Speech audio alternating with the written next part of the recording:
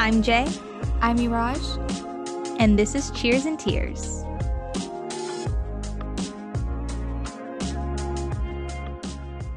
Okay, so now we've got our screen time, which I'm very embarrassed to admit because I know that the number is going to be very high, but I think it's important that we share how much time we're actually spending on our phones per day. Let me grab my phone. Oh, you want me to check? Yeah, I want you to check. Oh, this is going to be embarrassing. We're showing the whole world right now. So I'm actually proud to announce that I am down 27% from last week. Down 27% from last week puts me at a daily average of 11 hours and 19 minutes per day.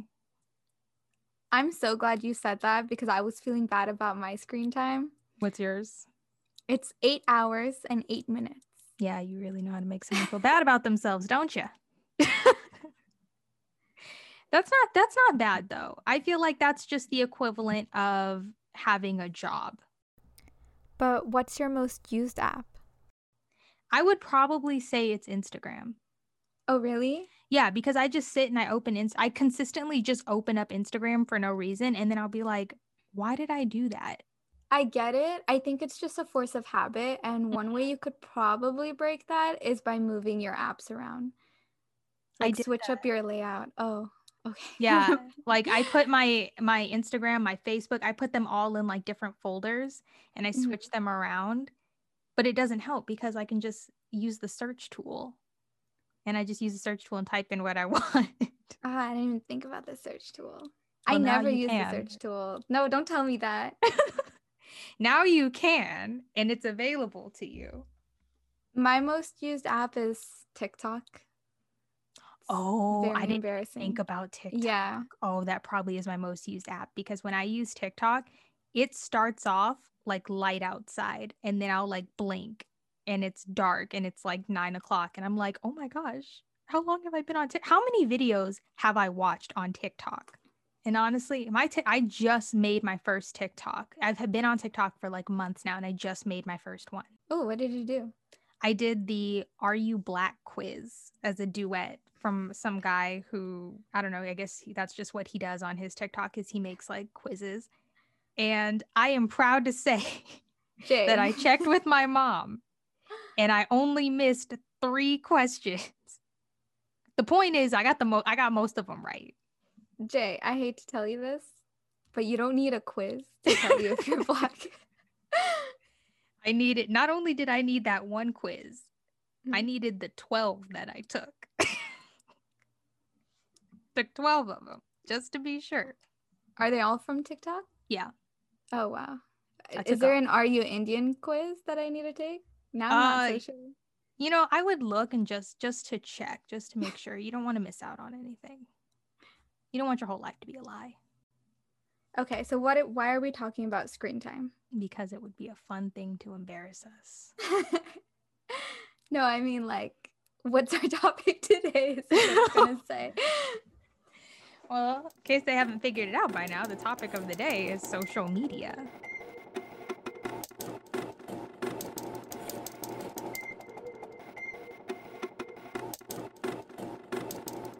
So one thing, like I said before, like how I consistently check my Instagram, even if it's just a couple people's stories, I feel like that is its own form of FOMO, which if for people who don't know, FOMO stands for fear of missing out. So basically FOMO is like anxiety or like being worried that you may have like an exciting event or something's going on elsewhere and you're not around to be a part of it. Mostly it comes from social media, you know, just seeing other people live their lives and you're not there to live it with them. That's what FOMO is.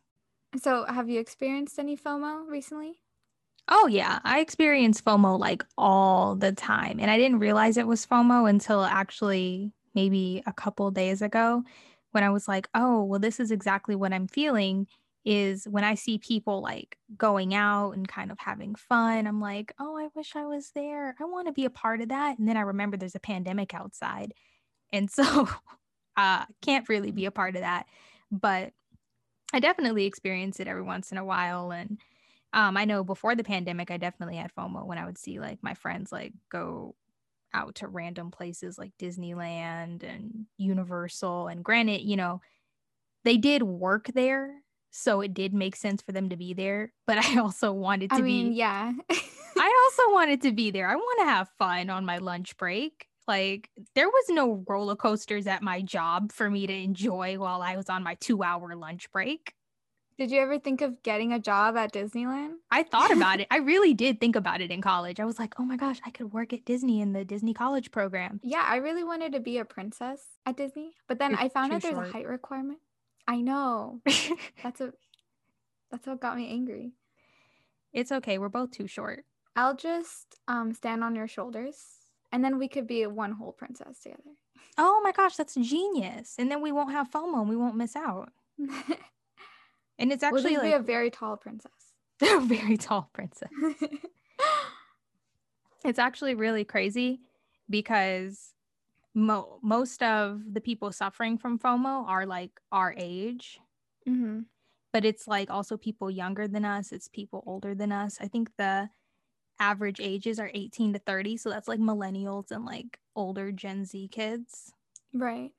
And that's like really weird. But I read that anybody can suffer from FOMO. And it actually does also affect like older people, like people in their 40s and 50s and 60s. Like anybody on social media can suffer from FOMO. How do older generations suffer? Is it different than how we suffer from it? No, it's all the same. It's like you just want to be included. Like if like an older person sees like, I don't know, their grandchild's birthday posted and they weren't there for it, like that's a form of FOMO if you just get sad over it. Poor grandpa. I know. I just imagine like a grandfather looking out the window.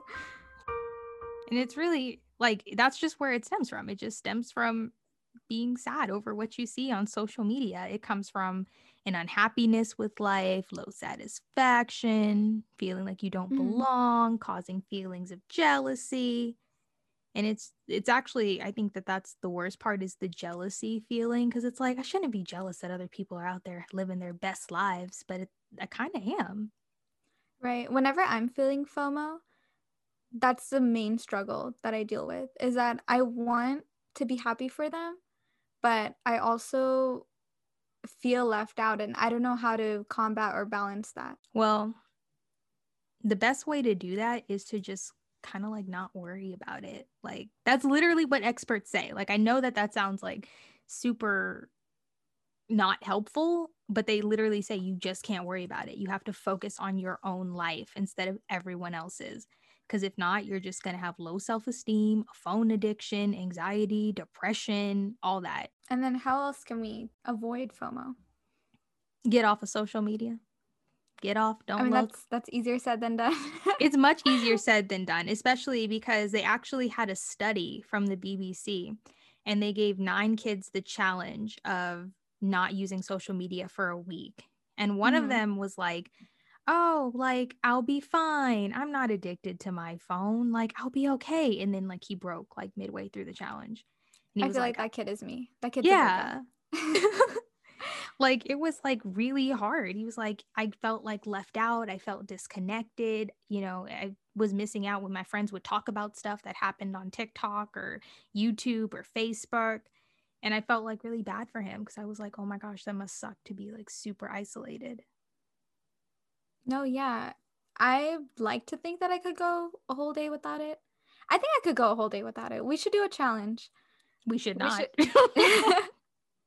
Another kid from the study, he actually made it through the whole challenge. And he was like, oh, I'm not addicted to my phone like I thought I was. He's like, I would never do this again. But at least now I know I can go a week without my phone. And I'm like, that's commendable right there, because I don't think I could do that at all. How old are the kids? They were in high school. They didn't say their ages specifically, but they were like high school age. They went to like a British school. I'm guessing they were British by their uniforms. You know how you can just look at a school uniform and be like, you're from England. Well, they're British. They don't even exist.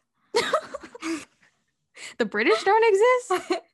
I believe it's a made-up line. It's a made-up line. Okay. Do you have any other facts for us? Oh, it was 41% of people say yes to spending money because they worry about not being invited in the future. I feel like that's you. That is definitely me. Like, I'm that person where they're like, oh, do you want to go to this concert? Yeah, it's $200. Oh, but if I say no to this, they may never invite me to a concert ever again. And then I will spend the $200. It's crazy. Like, people really out there spending money they don't have to hang out with people because they're worried about not being invited. And I'm like, that's so sad. People even make 60% of people make purchases because of FOMO, mostly within 24 hours. So it's like people just buying stuff and spending money because you're worried about missing out. And I'm like, are you worried about missing out on those bills though? That's the real question. Yeah, you're gonna have real FOMO when you don't have a house. Yeah, no, that's like the whole thing. It's like, where do we draw the line?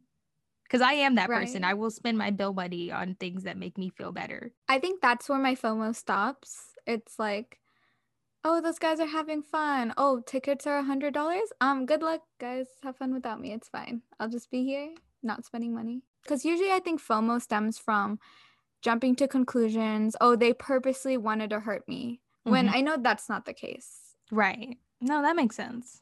Yeah. So I get that feeling. I used to feel it a lot in middle school and high school. But recently, especially since I've been very busy with college and getting a job, that sometimes when you occupy yourself and you're already busy, you feel less FOMO. Does that make sense? No, because yeah. you're already busy. You think that if these people asked me out right now, I wouldn't be able to go anyway because I'm busy. So that could be a good way to fight FOMO, is to occupy yourself with other things. That's a good way. And I feel like that's kind of easier than the whole disconnect thing, because just disconnecting, what are you going to do? Just throw your phone in the toilet and be like, yep, that'll do it. Exactly. It's not as realistic. I don't think friends are out there to hurt you or do things without you. I mean, for the most part, I hope your friends aren't doing that. If they are, then find new friends. I feel like nobody talks about FOMO. Like, it's just one of those like underlying conditions that just nobody talks about. Yeah, because it's awkward. Have you ever confronted someone who hung out without you? Yeah. Isn't it weird? No, I was angry because it was for somebody's birthday. Oh. And I had helped plan the birthday event. Oh, what? And then they went and did a whole separate event without me. Okay, that is a whole different level. I would get upset at that too. I was super upset. And then me and that whole group didn't speak for like 6 months. I sometimes have FOMO for stuff that I was invited to and I just said no.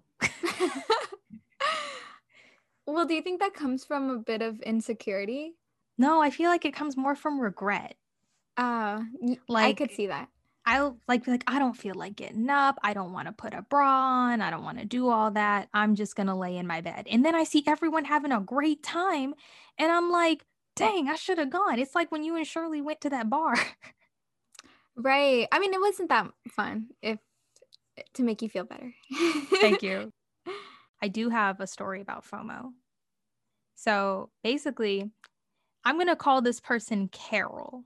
And I'm sure you know who Carol is, but I'm going to protect Carol's identity.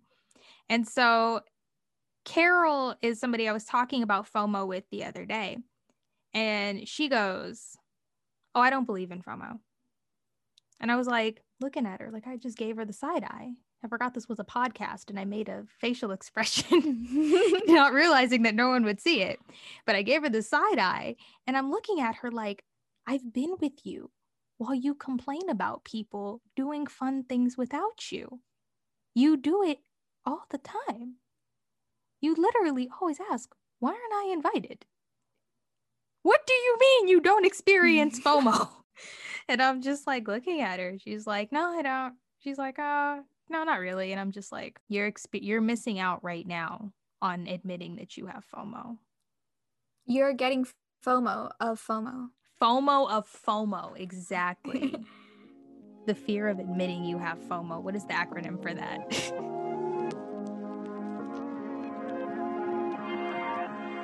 Okay, so Jay. Yurash. Imagine you're back in the 1950s. I mean, but you're not a minority, so everything's good. Oh, okay.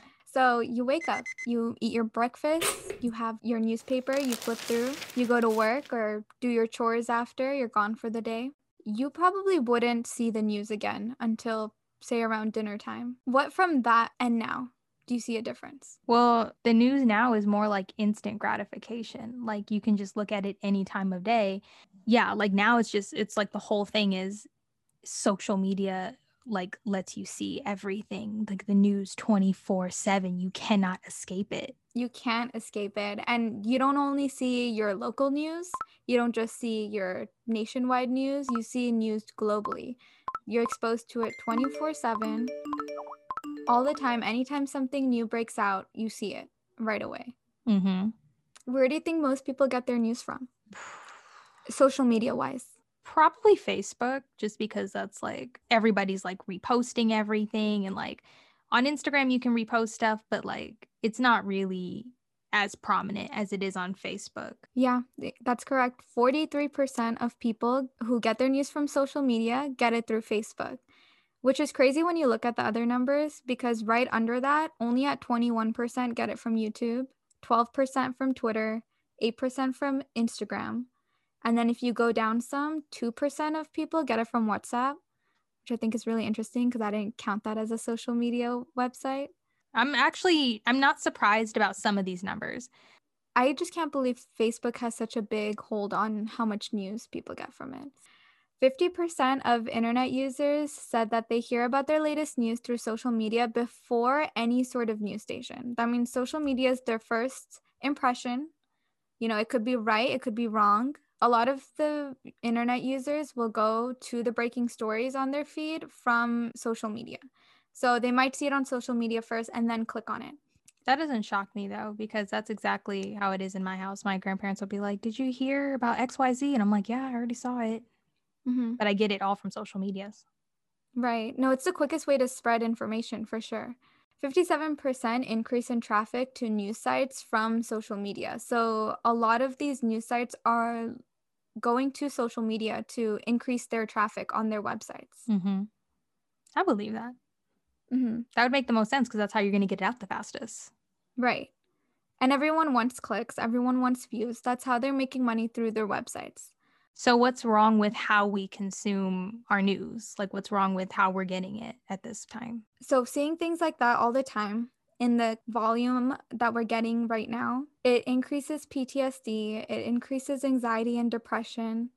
And not only that, but we're so fixed onto getting this visual shock, right? Because that's how you're going to attract people. More people are interested in pictures, like a picture speaks 1,000 words, right? Mm-hmm. So that causes a lot of graphic images to be more viewable than it was 50 years ago. 50 years ago, you might hear about the news, but you're not going to see an actual victim. Right. Yeah, that makes sense. And just being exposed to all that kind of news every single day, it gives us all this anxiety and depression. Well, why do you think that people are more prone to look at bad news than they are good news? I wish that I would be less interested in bad news, but it's actually comes back to a biological standpoint of why we like hearing, or why we're more interested in hearing bad news rather than good news. Our brain is wired to pay more attention to bad news because of negativity bias. Basically, a survival instinct in our brain pays more attention to things that can potentially harm us, which makes sense. Because if you're looking at two things, a grizzly bear coming towards you or a little flower, wouldn't you be more interested in the grizzly bear running towards you because you're like, I have to go now? Maybe he just wants to be friends. Why are we prejudging bears? You're right. And you know what? That's what happens when you judge too early. Mm-hmm. It could be Winnie the Pooh. You're right. But for the most part, grizzly bears are running towards us because they want to attack us.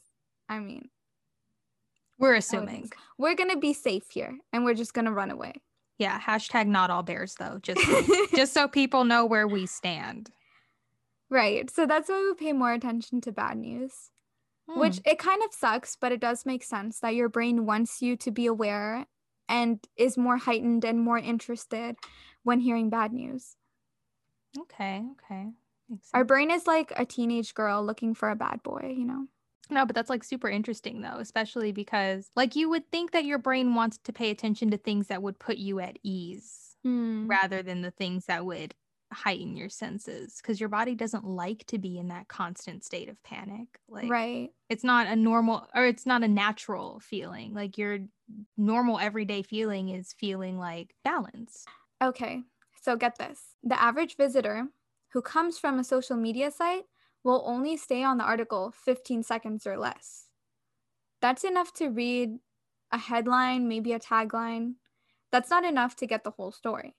No, not at all. No. I for one definitely don't do that. You can't see me winking right now, but I don't do that. I read the whole article. Well, for sure. I mean, if you're going through tons of headlines every day, no one's going to have time to sit there and read the whole article. But 15 seconds? That just seems so. For that, you might as well not even click on it. You might as well just read the headline and go along with it.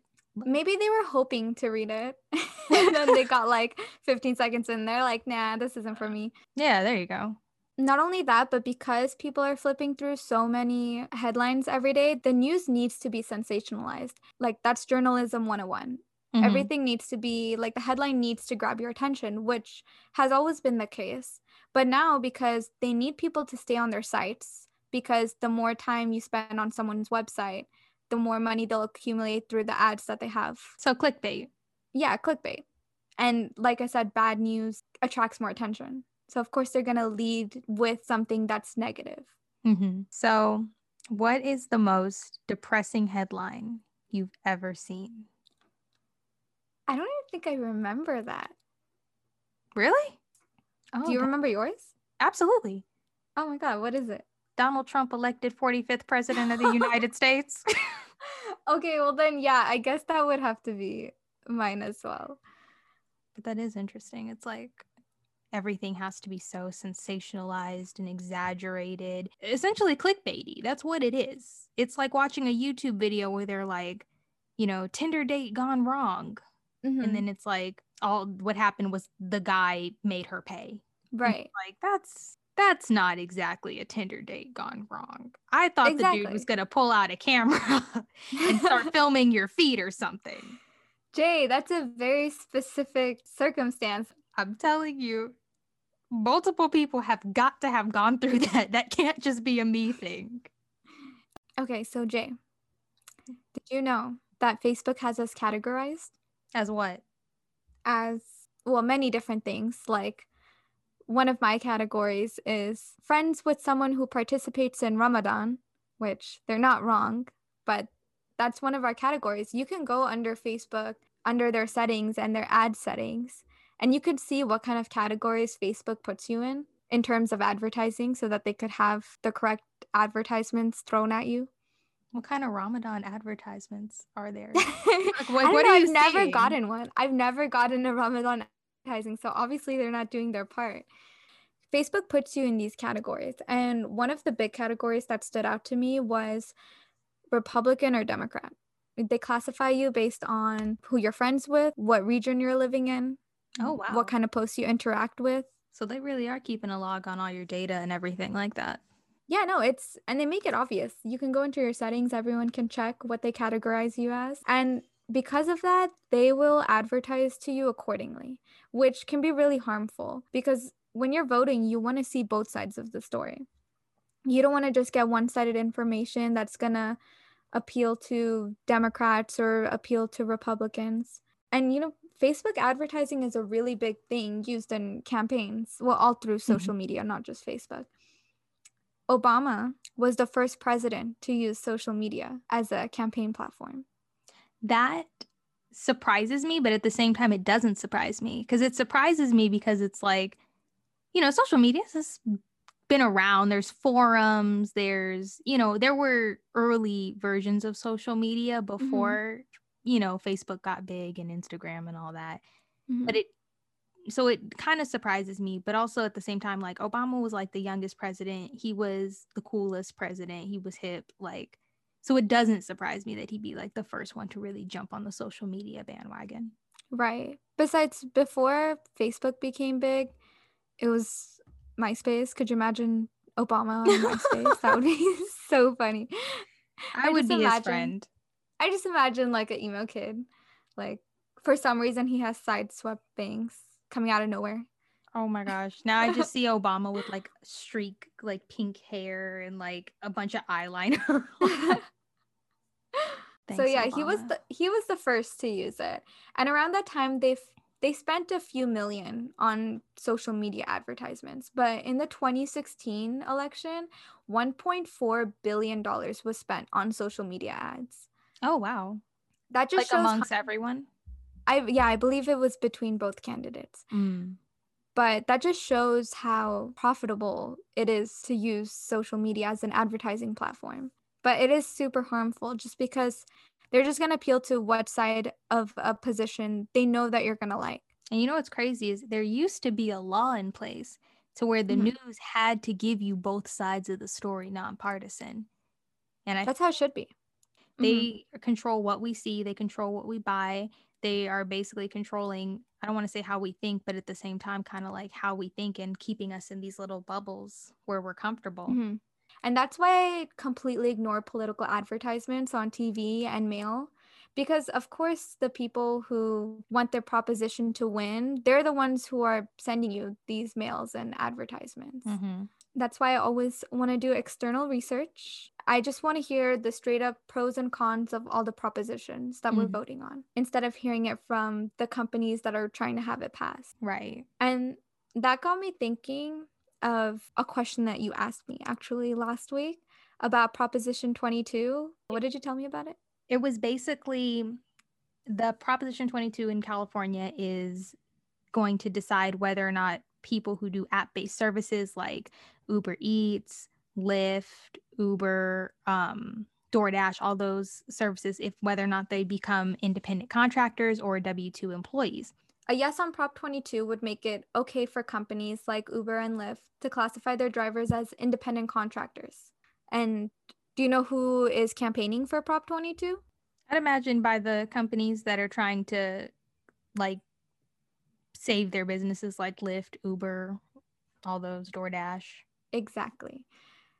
And me being alive on this planet for 24 years, I'm really skeptic of large companies, and I know that when they are pushing for a proposition to pass, that they really just care about benefiting the big dogs in the company, the higher ups, and they don't really care as much if your regular Uber driver gets screwed over.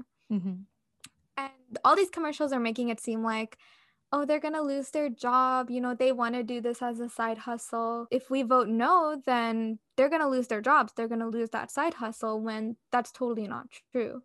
Unemployment has skyrocketed. What do state politicians do? Pass a drastic law that could eliminate hundreds of thousands of jobs by making it illegal for app-based drivers to continue working as independent contractors. Proposition 22 will protect drivers' ability to work as independent contractors, saving critical jobs and services.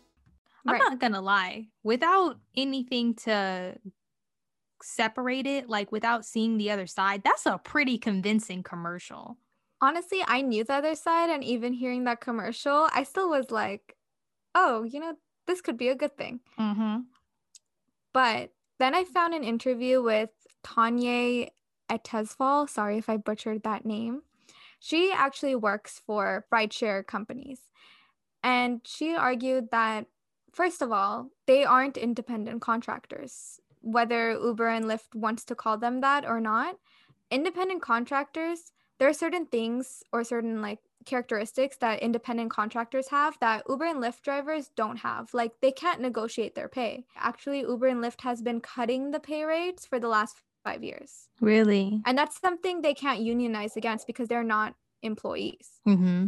If more people vote no, people are still driving for Uber and Lyft, but now they would be getting benefits. Unemployment. Right now, exactly. Unemployment, workman's comp, and fair wages. And the main takeaway from this is that Uber and Lyft, they spent almost $200 million on this campaign to get people to vote yes. When a lot of that money could have been going to helping their employees out. If their employees are feeling, not appreciated for their work, using that $200 million on giving them hand sanitizers, giving them things to clean their car with, because that's one of the new mandatory laws or mandatory rules. So by voting no, you're really going to give the drivers more benefits, appreciation for being a worker and not just an independent contractor, which they aren't anyway. So now they're just kind of in this weird middle ground of an independent contractor and an employee. Yeah. I mean, I definitely like encourage people, like as I would anyone else, do your research from nonpartisan sources and make sure vote your conscience, because that's kind of what democracy is.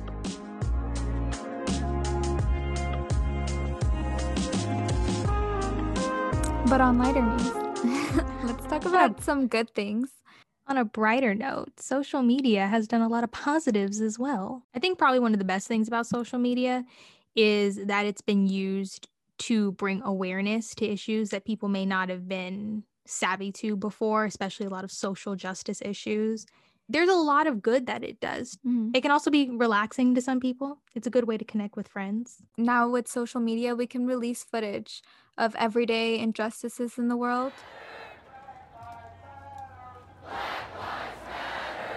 We've been seeing that a lot with the case of George Floyd and many others. It gives a little bit more responsibility to people's actions. And you're also held, accountable for what you say. Because a lot of times, back in 2010, nobody was thinking that social media was going to be forever, that the internet was forever. But now it's like that stuff is catching up to people. I think especially during times of protests, people use social media to schedule them and keep people informed. I know through TikTok, a lot of people were filming the injustices, like those rubber bullets that are way more harmful than what I thought. Once seeing it through TikTok, I realized, oh, wow, they're actually using excessive force. So, it's also used to hold police accountable, which is super important. In a time where people are kind of iffy about trusting police right now, I think by having social media on your side, having the ability to also film from your point of view is super important.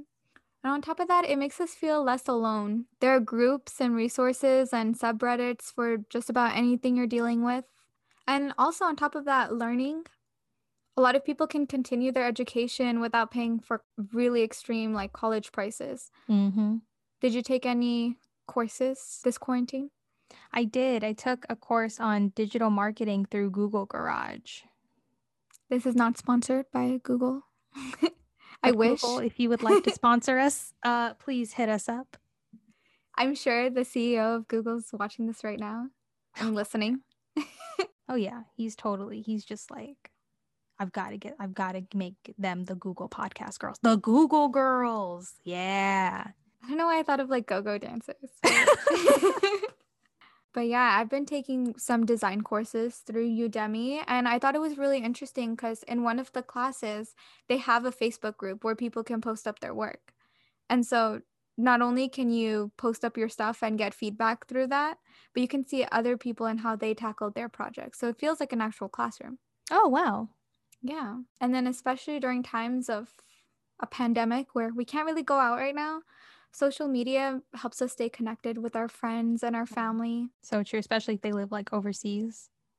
I think a lot about how different the pandemic would be without social media and technology in general. It would be so lonely. We'd be so bored. But like everything, social media should still be monitored. Listening to news 24/7, like I said, can lead to PTSD, anxiety, and depression, especially to those who are more empathetic. That's interesting.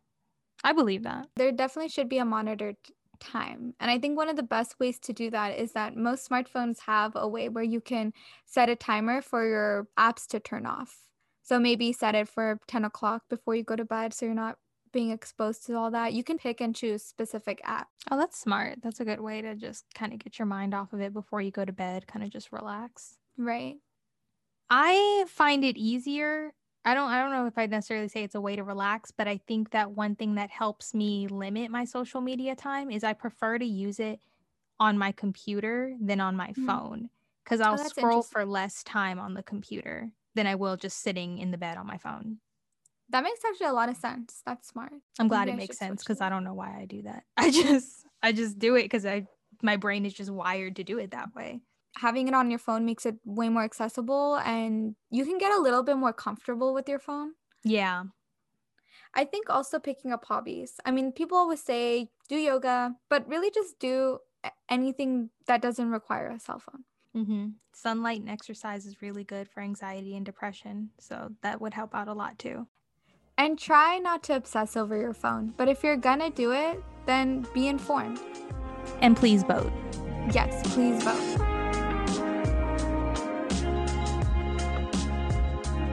Thank you for listening to our first episode of Cheers and Tears. I'm Miraj. And I'm Jay. Tune in for next episode when we talk about the legal ramifications of fly fishing.